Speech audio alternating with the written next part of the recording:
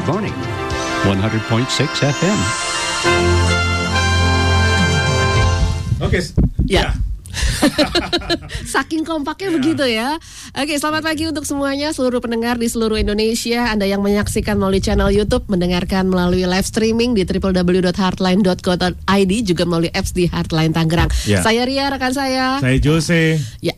Kita ketemu lagi di program yang sangat spesial sekali, pendengar, dan kita juga dirilai oleh network kita, lalu juga di mana saja kita bisa diakses konten-konten ini.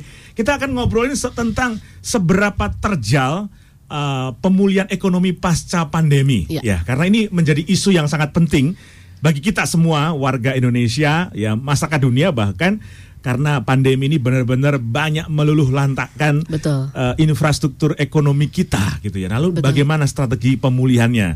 Nah, narasumber kita cukup lengkap ya, Ria ya. Jadi ada 3, ada Mas Justinus Prastowo, beliau adalah staf khusus dari Menteri Keuangan. Mas Pras, selamat pagi. Selamat pagi. Apa kabar Mas? Sehat-sehat ya? Kabar baik, sehat. Iya, ini pasti. Selamat pagi juga, Mbak Riama. Iya, selamat pagi juga. Pak Sarman Pak dan Yus. Pak Radityo juga. Iya. Kita ngumpul pagi-pagi ya. Sayang kopinya nggak bisa kita deliver ke sana ya. Lalu ada juga Bang Sarman Simanjorang, beliau adalah Ketua HIPI, Himpunan Pengusaha Pribumi Jakarta. Bang, selamat pagi. Apa kabar Bang Sarman? Pagi, salam sehat dan semangat selalu. Saya berada di Kabupaten Tanah Bumbu, Kalimantan Selatan. Oh, di Kalimantan. Kalimantan ya. Oke. Menjaga NKRI. Iya. Kami saat ini ada di Tangerang. Selamat pagi Mas Justinus dan juga Selamat pagi Bang Sarman. Selamat pagi Pak. Oke. Sehat-sehat. Baik. Lalu juga terakhir ekonom kita dari Universitas Pelita Harapan ya, ada Pak Radityo Fajar Arianto. Pak Adit, selamat pagi.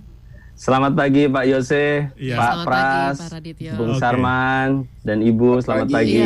Salam sehat. Ya, nah ini ucapan-ucapan ya. Selamat pagi. Langsung saja saya ke Mas Justinus Prastowo dulu deh. Terkait dengan dari sisi pemerintah, kalau melihat ekonomi sekarang dibandingkan dengan awal-awal pandemi, bagaimana posisi kita nih Mas Pras? Iya. Ya, Mas Yose, Mbak Riama, Bang Sarman dan Pak Radityo. Ya, kita harus mengakui situasi sangat berat. Kondisi kita sangat challenging ya saat ini ya, dibandingkan dengan sebelum pandemi. Dan kita tahu pandemi betul-betul berdampak luar biasa di hampir semua negara.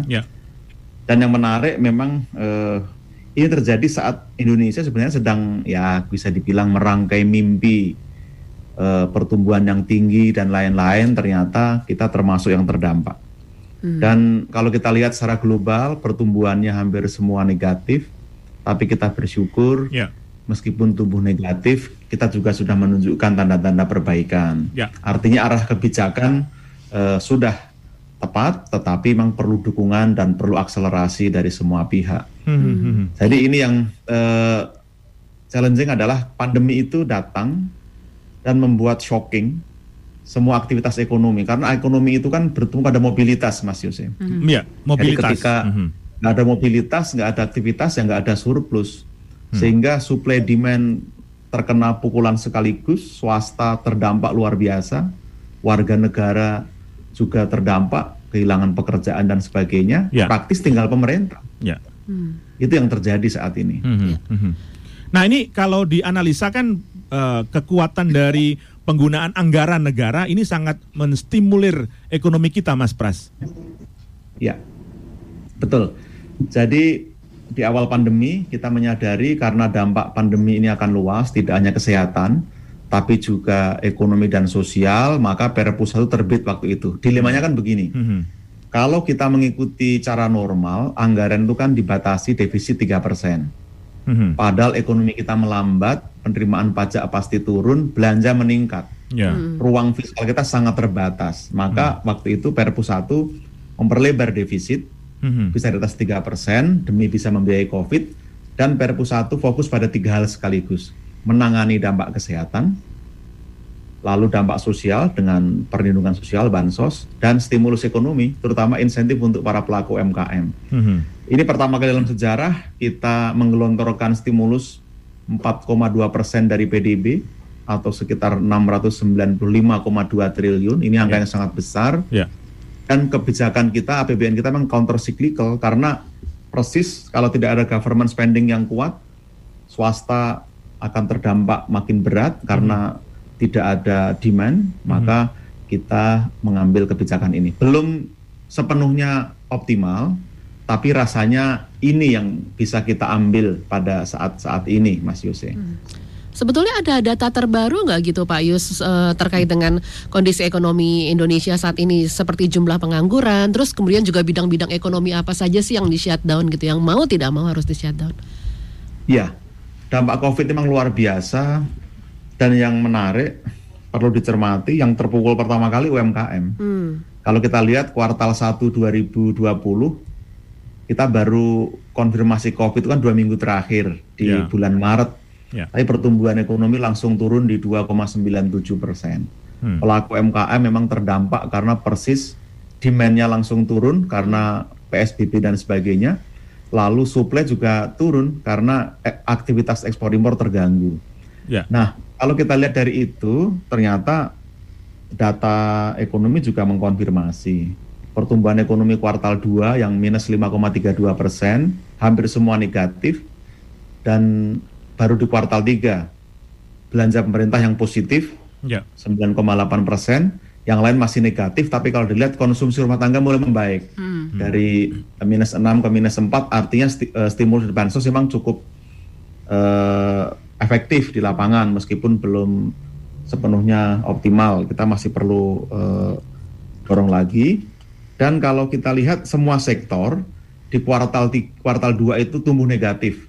Nah, di kuartal 3 meskipun masih tumbuh negatif, tetapi sebagian besar kecuali tambang dan jasa keuangan sudah menunjukkan tren yang positif. Purchase Manager Index manufaktur kita yang sebelum COVID itu 50, di atas 50, selama COVID April Mei itu turun di 26-27. Sekarang sudah menjadi 47,8. Artinya belanja barang modal juga sudah mulai menggeliat. Nah, sebagai ilustrasi ini, Mbak Riyama ya, bulan April Mei itu penjualan mobil yang biasanya 100.000 per bulan itu hanya 5.000. Wow, jauh. Sekarang sudah mencapai 45.000 per bulan. Artinya sudah ada aktivitas. Ini selain indikator lain. Memang ini belum sepenuhnya tertangani. Pengangguran juga meningkat. Sekarang mencapai sekitar 9,77 juta. Itu akibat PHK, dirumahkan, berkurangnya lapangan kerja. Tapi mudah-mudahan dengan semakin kuatnya penanganan kesehatan dan semakin luasnya pembukaan area-area ekonomi ini menciptakan dampak ganda bagi publik. Oke, baik. Oke, ini gambaran. Kita dapat gambaran dari Mas Justinus ya. Kita ke Bang Sarman dulu nih, Ria, dari pengusaha ya. Dari pengusaha bagaimana nih kondisinya Bang, pengusaha-pengusaha kita, karena ini juga yang penting ya, menjadi penggerak kita untuk membangkitkan ekonomi kita ke depan. Kalau istilah orang Medan sih ngeri-ngeri sedap. Gitu ya. Ya memang ya seperti yang sampaikan oleh Pak Yunus tadi ya, bahwa memang ini sesuatu yang sangat-sangat di luar dugaan oleh pelaku usaha. Ya kan, saya masih ingat persis itu ketika saya diundang salah satu media ya. Jadi waktu itu kita diskusi mengenai dampak banjir di Jakarta. Itu kan akhir Februari. Ya kan, waktu itu ekonomi Jakarta juga terganggu sekali akibat banjir. Nah, isu itu kan sudah muncul masalah COVID. Cuman kita waktu itu kan masih belum ngeh banget lah gitu ya. Tapi waktu itu kan sudah ada indikasi bahwasanya Arab Saudi sudah mulai menutup masuknya orang yang akan umroh. Udah mulai kelihatan kan gitu. Nah, di situ memasuki pertengahan Maret, ini teman-teman kita yang bergerak di bidang travel itu sudah mulai ngeluh. Travel. Ya, mereka sudah banyak batal turis-turis ke Indonesia. Nah, ternyata itu juga diprotek juga oleh negara-negara lain. Jadi bisa dibayangkan mulai bulan Maret, teman-teman kita yang di sektor pariwisata itu sudah mulai merasakan. Yang namanya yang bergerak di bidang hotel sudah mulai, hiburan lah ya. Sudah mulai, ya, apalagi travel, kemudian juga travelnya bukan hanya travel udaranya, termasuk daratnya juga udah mulai. Dan itu ketika COVID ini memang sudah mulai berkembang, itulah kita rasakan sampai saat ini. Jadi bisa dikatakan hampir 8 bulan. 8 bulan kita merasakan stagnan dan ketidakpastian. Jadi apa yang disampaikan oleh Pak Yusuf tadi itu betul adanya. Jadi yang pertama adalah UMKM.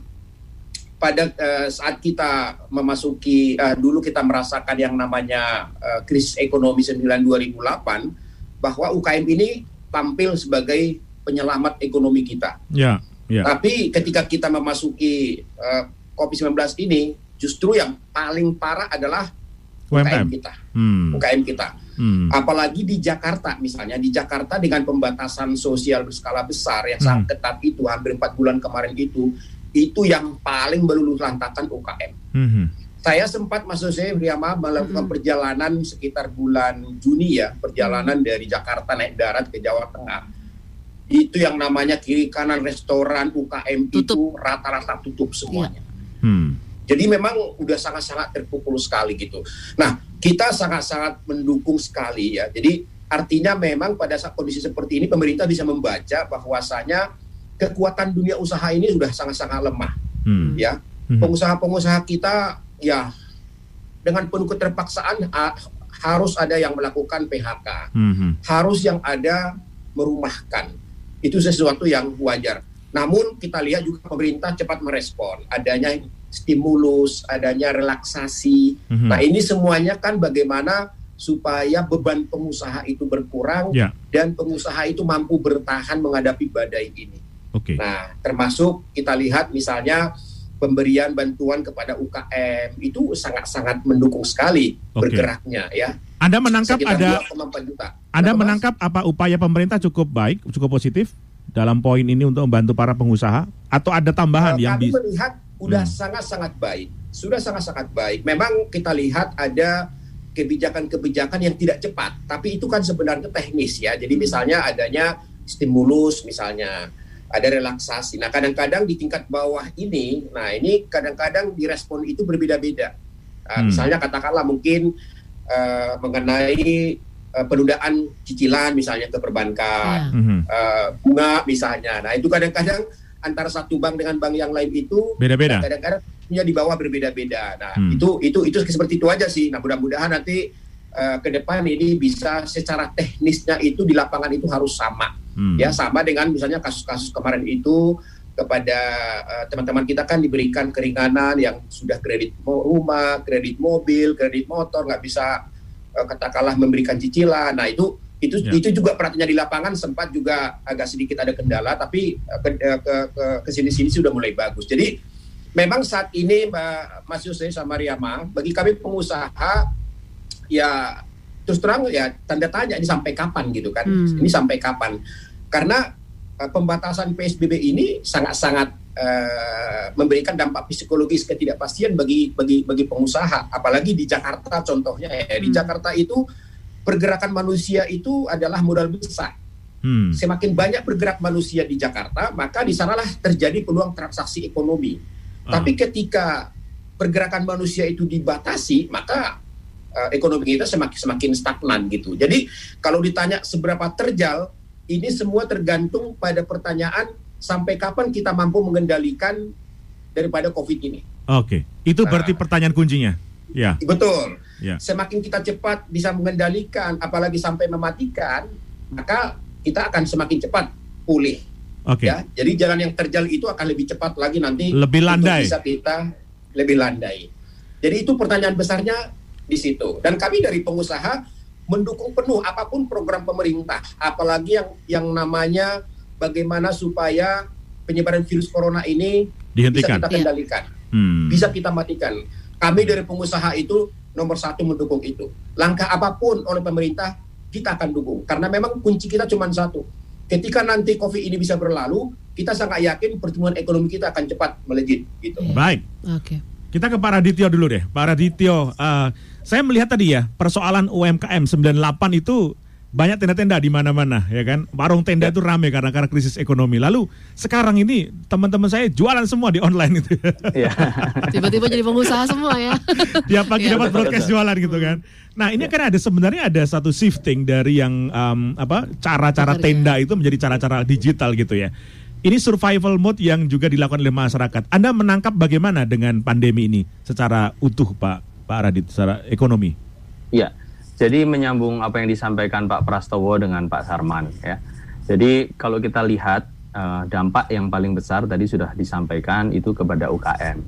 Tapi yang harus kita pertimbangkan seperti yang disampaikan oleh Bang Yose tadi, bahwa sebenarnya kita bisa sangat berharap kepada teknologi yang sederhana. Jadi menginkonekkan antara UKM ini dengan retail online, Pak. Nah ini saya nggak bisa kebayang kalau pandemi ini datang misalnya 20 tahun yang lalu, habis kita. Ya, kita sampai hari ini bisa bertahan, itu salah satu faktornya itu adalah kita sudah, khususnya di kota-kota besar, sudah terkoneksi dengan internet, Pak. Sehingga UKM-UKM ini bisa berharap dan mencoba untuk belajar bagaimana menjual produk-produk mereka lewat online. Jadi ini sangat-sangat signifikan sekali. Nah, menyambung teknologi, percepatan sambungan internet dan lain sebagainya, ini merupakan satu peluang besar sebenarnya. Ya, jadi tidak semua industri itu mati gitu ya. Tetapi ada beberapa industri yang justru tumbuh di era pandemi ini, dan industri itu biasanya ditentukan bagaimana seberapa cepat dia mengadopsi teknologi yang ada.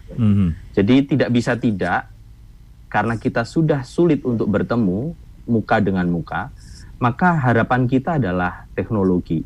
Jadi semakin cepat kita menyambungkan satu desa dengan desa yang lain di level yang sangat mikro melalui sambungan internet, gitu, itu mungkin akan menumbuhkan harapan yang lebih besar.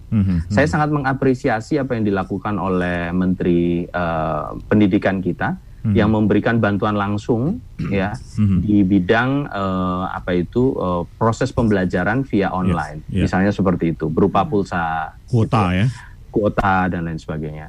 Dan saya berharap ini juga diikuti oleh misalnya kayak pengusaha-pengusaha atau BUMN yang bergerak di sektor teknologi dan telekomunikasi.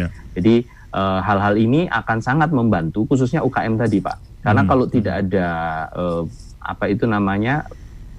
saluran atau channel online, mereka akan sangat berat ya, gitu. Tetapi untuk menumbuhkan optimisme sebenarnya. Jadi kalau kita lihat, Pak ya, bahwa di laporan terakhir kuartal ketiga, sebenarnya kita cukup bersyukur. Kenapa? Karena menunjukkan tanda-tanda perbaikan sih sebenarnya, Pak. Khususnya di sektor moneter ya. Jadi kalau kita lihat indikator-indikator makro kita, misalnya nilai tukar kita cukup stabil, gitu ya. Terus inflasi kita terjaga dengan baik. Lalu kemarin baru kita dengarkan bahwa Gubernur Bank Indonesia menurunkan repo 7 hari.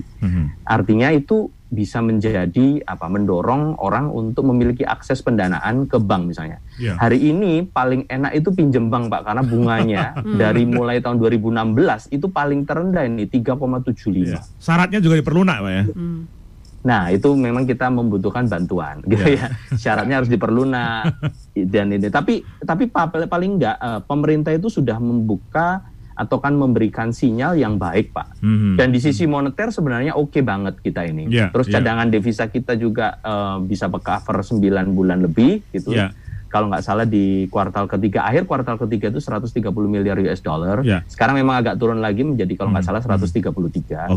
Apapun itu ya, tetapi itu cukup memberikan confidence ya di sektor moneter.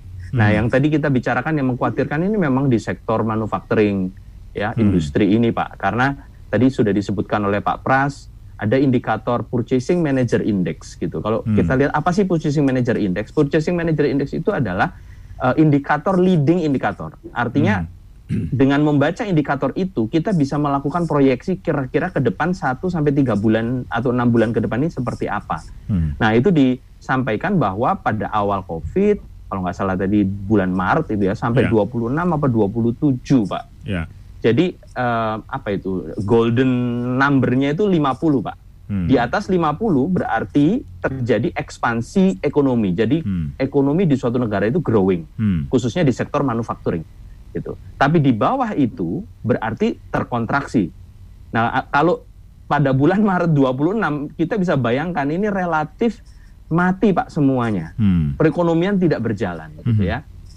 Tapi kita bersyukur lambat laun pemerintah menggerakkan perekonomian dengan spending yang besar, dengan investasi yang besar, dan dengan kebijakan-kebijakan itu sudah luar biasa apa yang dilakukan oleh pemerintah tadi. Tinggal dunia usaha yang menangkapnya.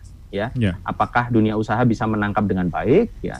Dan juga para middle class up ini, Pak, kalau bisa spending, kalau bisa spending gitu ya, jangan hanya menabung, karena saat ini kalau kita kepingin membuat perekonomian juga berjalan, kita bisa spending gitu, Pak.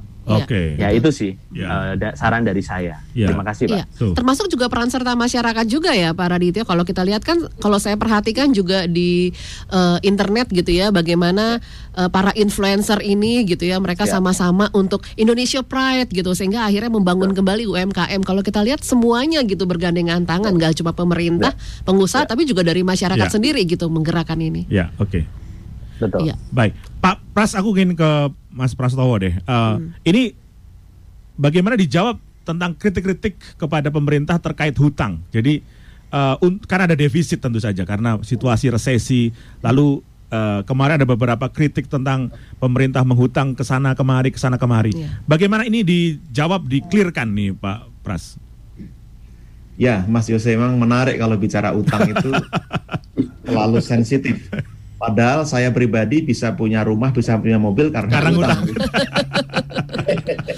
Tapi saya berpikir positif saja.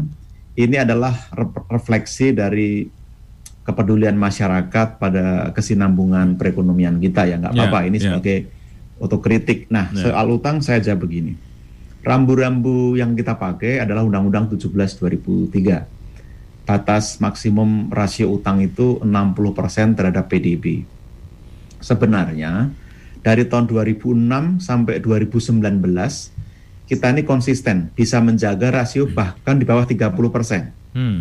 Separuh dari maksimum sebenarnya. Tetapi 2020 karena COVID memang. Tadi saya sampaikan ekonomi kita melambat, penerimaan pajak turun, belanja meningkat. Padahal kita butuh pembiayaan yang lebih besar, maka kita terpaksa utang. Dan utang pun kita betul-betul hati-hati, kita burden sharing dengan Bank Indonesia, berbagi beban. Karena BI juga tahu pemerintah berat, maka BI menjadi standby buyers dan juga menjadi last resort untuk pembelian SBN.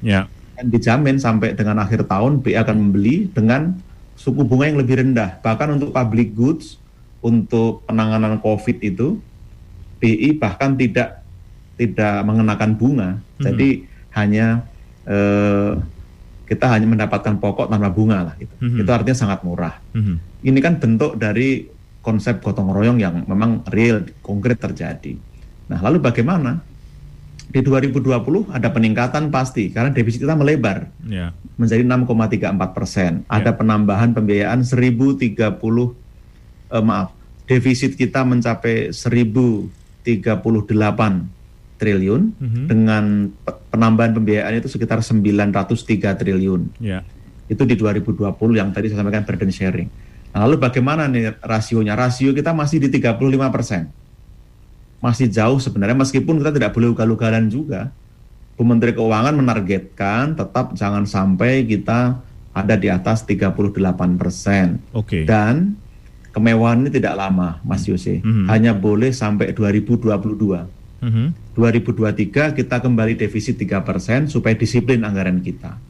Nah, berikutnya ini soal pinjaman.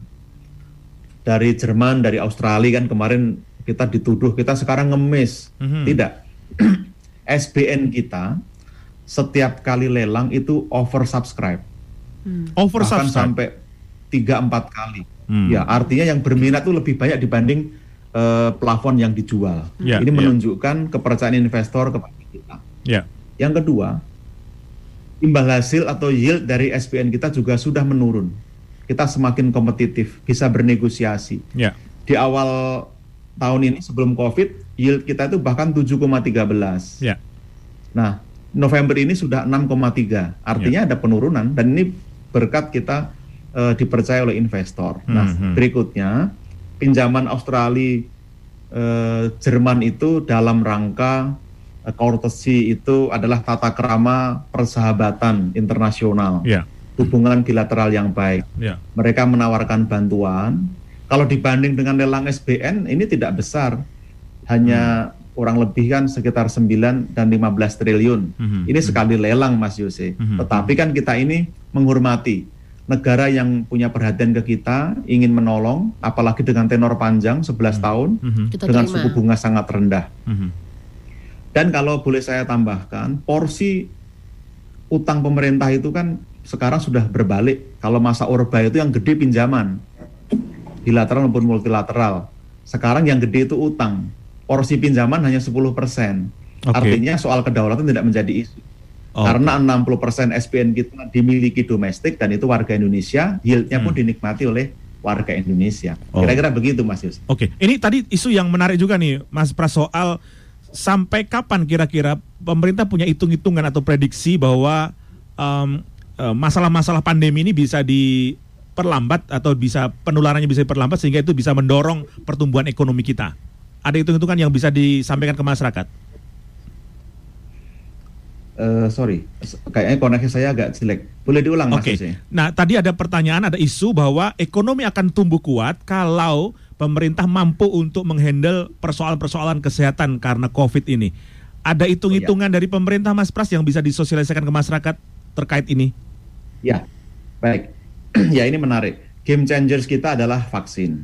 Tetapi kita tidak boleh hanya bertumbuh pada vaksin, tetap protokol kesehatan penting ditegakkan.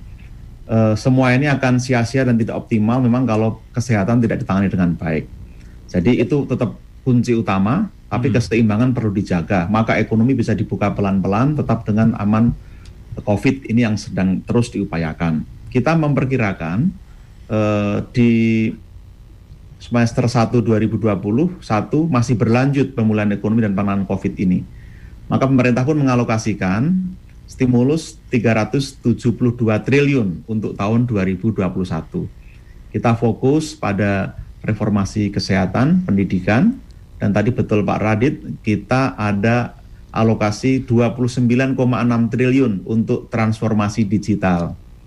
Memperluas coverage layanan, menambah infrastruktur sehingga work from home, study from home, dan digitalisasi UMKM ke marketplace bisa berjalan dengan lebih baik. Itu kira-kira yang dapat saya tambahkan. Jadi perkiraannya memang akan berlanjut sampai akhir semester 1 2021, Mas Yose. Iya. Mungkin saya ke Pak Sarman dulu nih. Pak Sarman, barusan kan Pak Yusinus mengatakan bagaimana pemerintah juga fokus ke vaksin. Ini kan sebetulnya berita baik juga kan kepada pengusaha. Apa tanggapan Anda, Pak Sarman?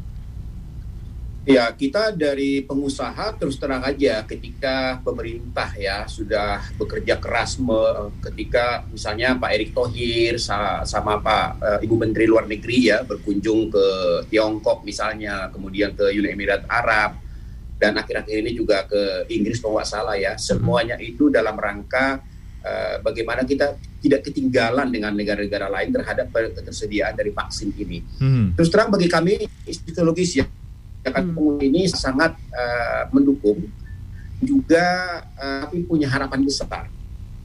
Karena kalau kita hanya mengandalkan disiplin masyarakat untuk kita secepatnya keluar daripada COVID ini, kita sangat-sangat tidak cukup ya, sedikit pesimis lah ya. Jadi artinya masih berkepanjangan gitu loh, ketidakpastian bagi dunia usaha.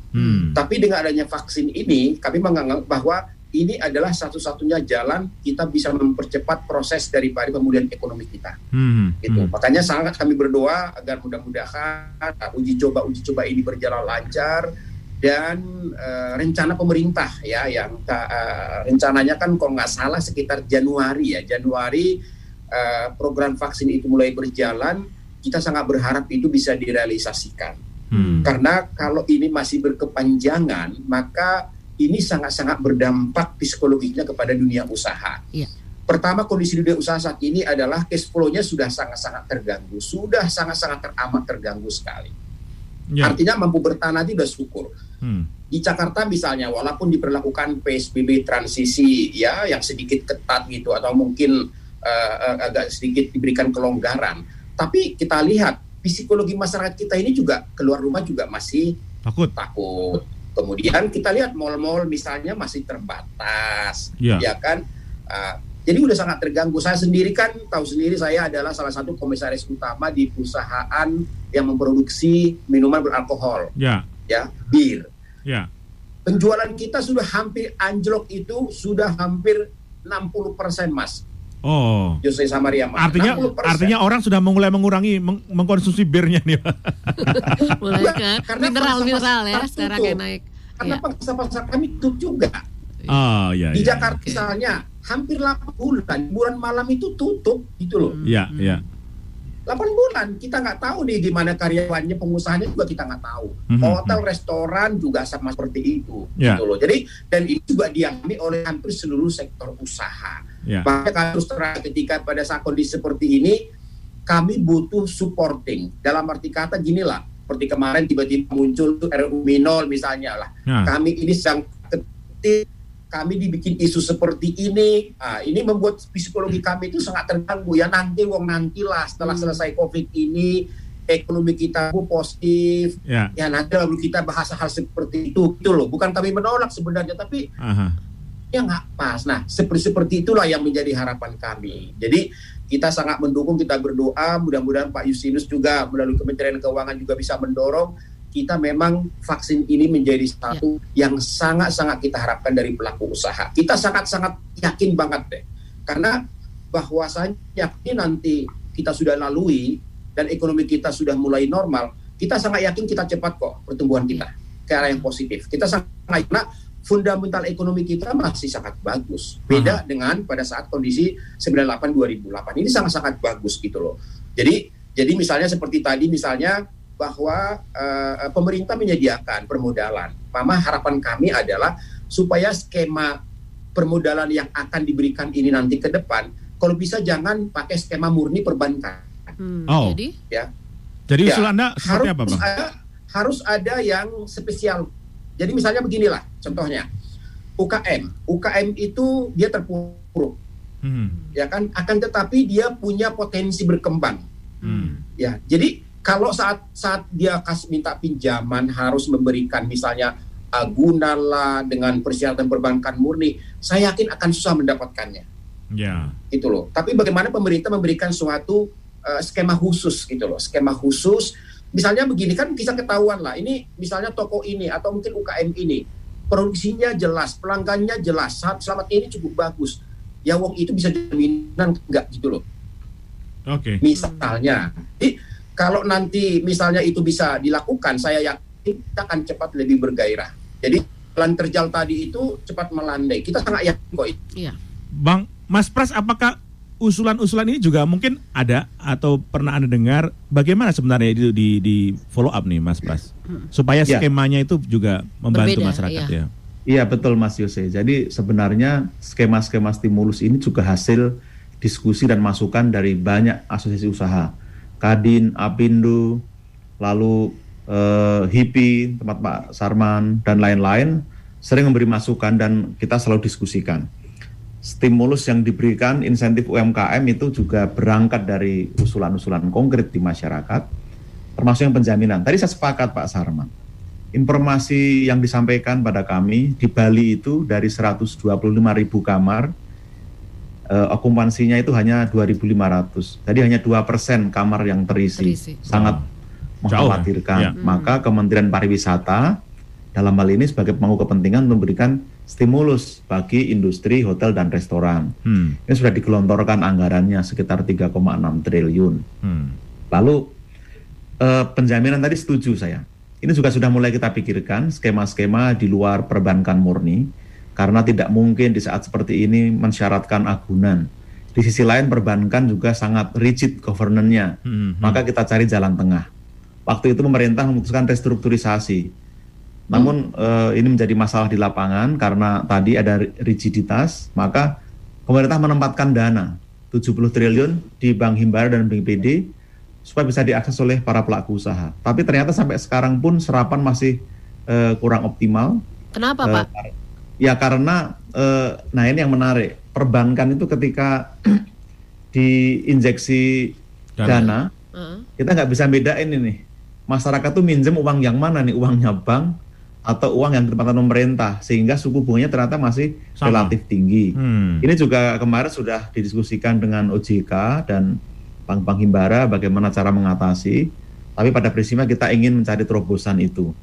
Lalu sekarang ada skema baru, kan ada banpres produktif untuk UMKM, diberi modal hibah 2,4 juta per UKM. Lalu tadi Pak Radit menyampaikan BI juga sudah menurunkan bunga repo, termasuk yang ingin didorong adalah konsumsi tadi. Bagaimana kelompok menengah atas itu berani berkonsumsi. Ini harus segera didorong sehingga terjadi geliat ekonomi yang lebih kuat. Tanpa itu rasanya memang akan berat. Tapi ini lagi-lagi perlu dukungan untuk kesehatan. Nah, untuk yang pinjaman tadi ada skema, Mas Yosi, sebenarnya pemerintah memberikan imbal jasa penjaminan, tapi masih terbatas Askrindo dan Jamkrindo. Untuk pelaku UMKM itu dapat meminjam dengan jaminan dari pemerintah, jadi tidak perlu agunan. Masih terbatas memang sampai dengan 500 juta itu ditanggung sepenuhnya. Tapi sampai 10 miliar ada sharing, dan ini sampai 1 triliun. Nah, skemanya akan ditinjau lagi, tadi betul usulan Pak Sarman, akan ditinjau biar lebih mudah, dan di lapangan bisa diimplementasikan. Karena kalau tidak, kita akan berputar-putar dan terjebak pada proseduralisme memang. Oke. Ya, ini diharapkan semakin cepat ini Mas Pras ya, untuk bisa dieksekusi di lapangannya gitu ya. Program-program yang bagus ini gitu. Target kita memang stimulus PEN yang 2020 itu terserap seluruhnya di 2020. Satgas juga bekerja sangat giat, sangat cepat. Skema-skema baru sedang dipikirkan, termasuk dukungan untuk retail. Retail ini ternyata kunci juga karena di sanalah harapan para pelaku UMKM sebagai pemasok. Itu yang penting dan sedang digodok di Kemenko Perekonomian dan Satgas. Mudah-mudahan ini jadi kebijakan baru di 2021 nanti. Baik. Mungkin Pak Radito bisa menanggapi ini seputar recovery yang ternyata lebih cepat gitu. Dan ini ternyata juga diprediksi gitu oleh Moody's, IMF juga segala macam gitu. Gimana Pak Radit? Iya, Mbak Sa. Kalau kita lihat memang Indonesia ini sedikit berbeda. Kenapa? Karena kita memiliki beberapa keuntungan-keuntungan. Maka recovery kita lebih cepat ya. Salah satu keuntungannya itu adalah jumlah penduduk, Mbak. Dan struktur penduduknya. Sehingga dengan jumlah penduduk yang tinggi, kita memiliki potensi untuk melakukan konsumsi yang tinggi juga. Sehingga kita tidak terlalu tergantung kepada perdagangan internasional. Kurang lebih seperti itu. Jadi ekonomi dalam negeri itu bisa atau sanggup untuk menopang ya perekonomian Indonesia secara keseluruhan. Ya. Walaupun kita tidak menafikan bahwa perekonomian luar negeri itu berimpact gitu ya. Nah, jadi kalau kita lihat hal ini, jumlah penduduk yang tinggi itu sebenarnya punya kayak pedang bermata dua ya. Kalau jumlah penduduk tinggi memiliki daya beli, nah itu yang kita inginkan. Ya. Tapi kalau jumlah penduduk yang daya belinya terus merosot dan memburuk, ini sangat berdampak ya, nantinya bisa dampak ke sosial maupun ke politik, kurang lebih seperti itu. Nah, apa yang dilakukan oleh pemerintah saat ini itu sudah tepat dan harus kita syukuri, Mbak, karena pemerintah berani berhutang ya. Lalu pemerintah menargetkan penerima bantuan ini dengan lebih spesifik, lalu operasionalisasi di lapangannya juga ditata. Ya, karena hal ini mungkin kesannya pemerintah sedikit lambat ya, tetapi sebenarnya bukan lambat, tetapi apa ya? Ini kan sesuatu yang baru, dialami oleh semua negara, betul. Dan dampaknya itu adalah ketidakpastian yang cukup besar karena game changernya adalah vaksin gitu. Jadi kalau belum ada vaksin ya nggak pasti. Ini yang repot semua, tidak ada kepastian. Orang nggak bisa bikin planning dan lain sebagainya. Itu susah sekali. Nah, kita bersyukur bahwa akhir-akhir ini sudah mulai, Mbak. Jadi ada vaksin dari Pfizer dan Moderna yang sedang menunggu emergency using dari WHO lah. Kira-kira seperti itu. Secepatnya kalau itu diterbitkan oleh WHO, maka negara-negara yang lain bisa mengaksesnya. Kurang lebih seperti itu. Harapan saya sih Indonesia juga bisa mengaksesnya. Selain dari yang Sinovac itu. Pak Radit, itu yang ini pertama. Ya. Silakan, Pak. Pak Radit, ini tadi kan kita bicara soal kekuatan ekonomi domestik. Saya ingin juga mendapat gambaran tentang secara global ekonomi, seperti apa positioning Indonesia saat ini. Katakanlah mungkin, saya nggak tahu apakah ada hubungannya dengan pemilihan di presiden di Amerika gitu kan. Bagaimana nasibnya dengan perang dagang dengan China dan sebagainya. Dan bagaimana pengaruhnya kepada recovery dari ekonomi Indonesia. Jadi kalau kita tanggapi dulu misalnya ya, apakah ada pengaruh dari pemilihan presiden yang kemarin sudah dilakukan sebenarnya di Amerika Serikat ya. Nah, 4 tahun belakangan ini Amerika itu seakan-akan berbalik ya, menjadi lebih proteksionisme gitu ya. Jadi Amerika first, kira-kira begitu temanya. Mengutamakan dalam negerinya. Betul. Dan dampaknya terhadap luar negeri ini memang kacau balau. Jadi politik luar negeri Amerika 4 tahun belakangan ini bisa menjadi musuh bersama dunia gitulah ya. Termasuk beberapa negara Eropa juga sering mengkritik apa yang dilakukan oleh presiden yang sebelumnya, Donald Trump. Nah, pemilihan kemarin ini sebenarnya dunia itu menanggapinya lebih baik ya, karena yang menang itu Biden. Sehingga dunia berharap Biden ini bisa lebih baik dalam berelasi dengan banyak negara, khususnya di bidang perdagangan gitu. Jadi dari sisi dunia sih menurut saya situasinya lebih baik, Pak. Ya, atau kita bisa prediksi bisa menjadi lebih baik. Itu yang pertama. Terus yang kedua, posisi Indonesia dengan jumlah penduduk yang besar, perekonomian yang tumbuh pada 5 tahun terakhir kemarin sebelum COVID ya, itu sudah sangat diperhitungkan dunia. Apalagi dunia melihat bahwa infrastruktur di Indonesia diperbaiki dengan luar biasa hebatnya, sehingga itu menekan biaya transportasi dan lain sebagainya. Bahkan Indonesia kemarin di CREP ya, Menteri Retno juga menyampaikan bahwa Indonesia cukup memainkan peran yang sangat penting. Karena resilience perekonomian itu salah satunya ditentukan oleh kolaborasi, kemampuan kolaboratif suatu negara itu, Pak. Jadi Indonesia sudah tergabung dalam ASEAN gitu ya, di mana Indonesia memainkan peran yang sangat besar di situ. Indonesia juga punya hubungan yang baik dengan RRC, misalnya banyak perusahaan-perusahaan RRC invest di Indonesia. Indonesia baik juga dengan Eropa misalnya, maka Eropa yang sebenarnya Eropa memiliki kepentingan, makanya Eropa juga memberikan bantuan hutang kepada Indonesia. Jadi bukan kita ngemis-ngemis, bukan. Ada tetapi kalau di situ, kalau Indonesia terganggu perekonomiannya, mereka juga terdampak. Kurang lebih seperti itu, karena Indonesia merupakan market yang besar bagi produk-produk dari Eropa juga, dari Jerman misalnya.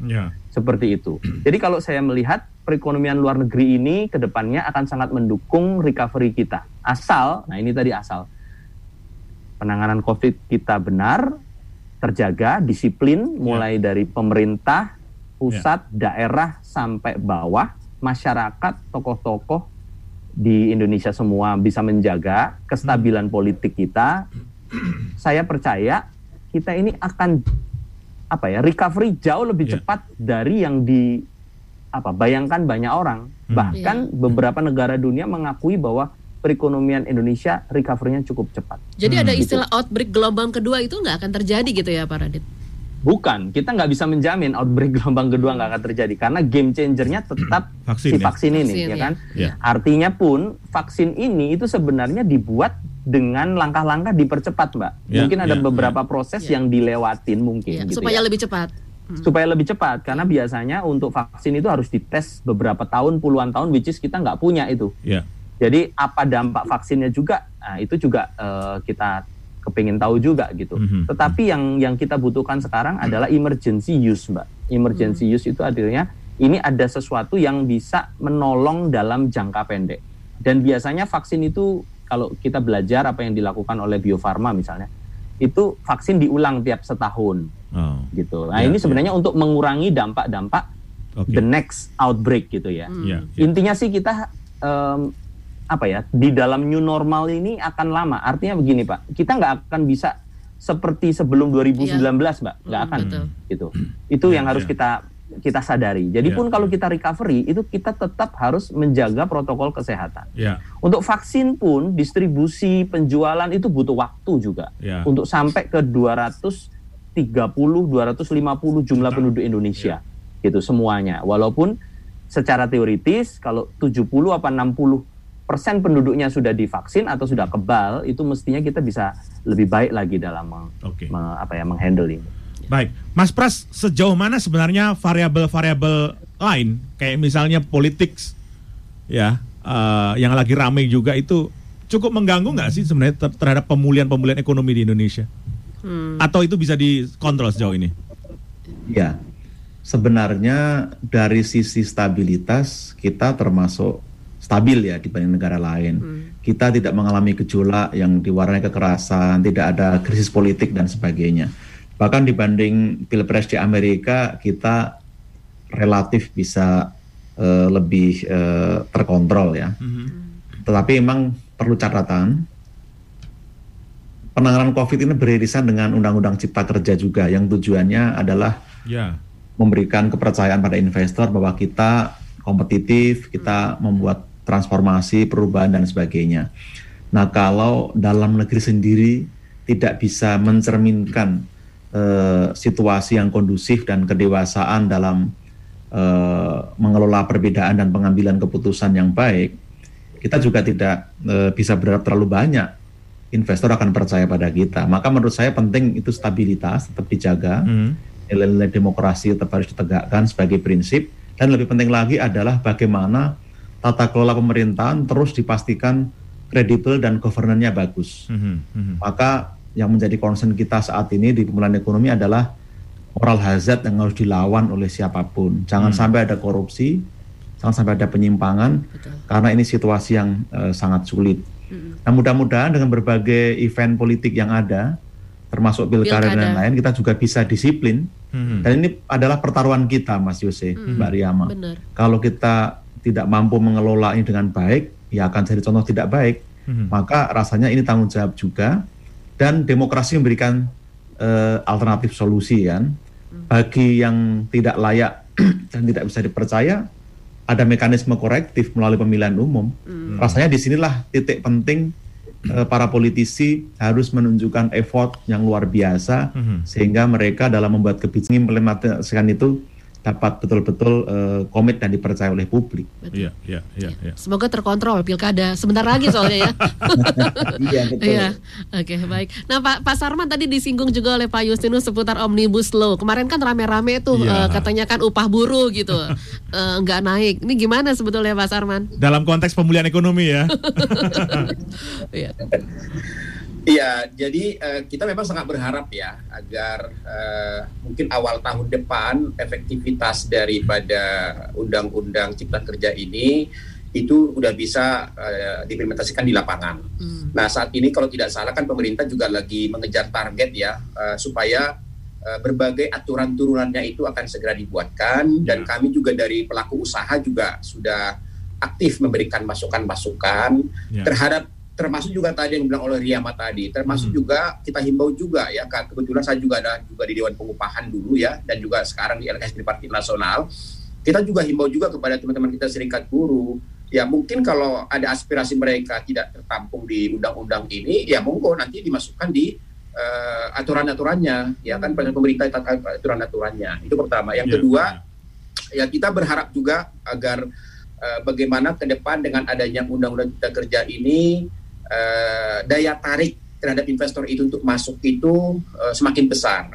Karena kita lihat angka pengangguran kita ini kan sudah mengkhawatirkan juga kan, ya kan, ya sudah sangat mengkhawatirkan. Karena setiap tahun juga kita memproduksi hampir 2,9 juta setiap tahun angkatan baru. Sehingga kalau nanti ini tidak tertampung, ini nanti yang adalah masalah sosial. Ya. Nah, kita sangat berharap dengan adanya Undang-Undang Cipta Kerja ini, bagaimana dari kepastian perizinan, kepastian daripada berbagai produk perundang-undangan, terutama kepastian dari sisi perizinan antara pemerintah pusat dan pemerintah daerah. Ya. Karena kita lihat selama ini jadi kendalanya adalah ada kadang-kadang investor yang sudah masuk di tingkat pusat itu sudah diberikan karpet merah, tapi ketika ke daerah itu becek lagi, gitu, ketidakpastian. Nah, ini dijawab dalam Undang-Undang Cipta Kerja ini. Jadi itu sangat kita harapkan. Yang kedua adalah harapan kami adalah bagaimana vaksinasi ini segera juga bisa diwujudkan, karena kalau vaksin ini bisa berjalan, ada kekuatan kita yang tadi tadi Riama sampaikan adalah kelas menengah baru kita yang hampir 50 juta ini masih tiarap gitu loh. Uangnya ini tuh masih disimpan terus gitu loh. Kita berharap supaya mereka ini nanti ketika vaksin ini sudah mulai, psikologi mereka sudah mulai percaya, nah mereka sudah mulai keluar lagi uangnya, invest lagi untuk properti atau mungkin otomotif atau mungkin elektronik dan segala macam, sehingga itu mempercepat pemulihan ekonomi kita ke depan. Kita sangat yakin lah, karena kami melihat bahwa pemerintah saat ini sangat responsif ya, sangat respon melihat kondisi di lapangan. Misalnya katakanlah ketika saat ini dunia usaha tidak mampu lagi menggerakkan daripada daya beli masyarakat, nah pemerintah turun tangan, nah gitu loh. Tapi mudah-mudahan tahun depan swasta sudah bisa mengambil alih, sehingga nanti berbagai program-program ekonomi kita ke depan semakin bagus sekali gitu loh, dan itu bisa mendorong pertumbuhan ekonomi kita di kuartal 4 nanti. Mudah-mudahan seperti apa yang disampaikan oleh Gubernur Bank Indonesia itu sudah mengarah yang positif, walaupun mungkin masih rendah gitu. Oke, luar biasa perbincangan kita. Terima kasih Bapak-bapak yang sudah berkenan untuk menjadi narasumber kita di Coffee Morning. Sama-sama. Oke, tapi dari yang perbincangan kita pagi ini bisa kita simpulkan nih Ria ya, bahwa ternyata kita memang mengalami situasi yang sulit seperti Mas Pras tadi sampaikan ya. Situasi sulit, jalan yang terjal, tetapi dengan kehadiran pemerintah ya, itu jalan sudah mulai landai gitu ya. Dan kita berharap tadi yang seperti sampaikan Pak Radit juga, game changernya adalah di vaksin, itu bisa merubah dan bisa membuat planning yang lebih baik lagi untuk ekonomi kita. Ya, baik. Terima kasih untuk bapak-bapak semua yang sudah bergabung bersama dengan kita secara virtual. Pak Justinus, thank you, terima kasih. Selamat bekerja Mas Pras ya. Pak Radityo, terima Pak kasih Radit juga semuanya. terima kasih. Bang Sarman, terima kasih. Ya, salam sehat semua. Oke, terima kasih semuanya. Terima kasih Mbak Ria sama Pak Yose. Oke, terima kasih. Nanti di jam 10 jangan lewatkan ada program Kemendagri Goes to Campus. Nanti akan bersama dengan narasumber kita. Ada Bapak dari Kepala Pusat Penguatan Karakter Kementerian Pendidikan dan Kebudayaan, di mana nanti kita akan gabung juga secara virtual. Terima kasih untuk seluruh kebersamaan Anda. Saya Ria dan juga rekan saya Bung Jose Marwan. Pamit undur. Keep on growing, never give up.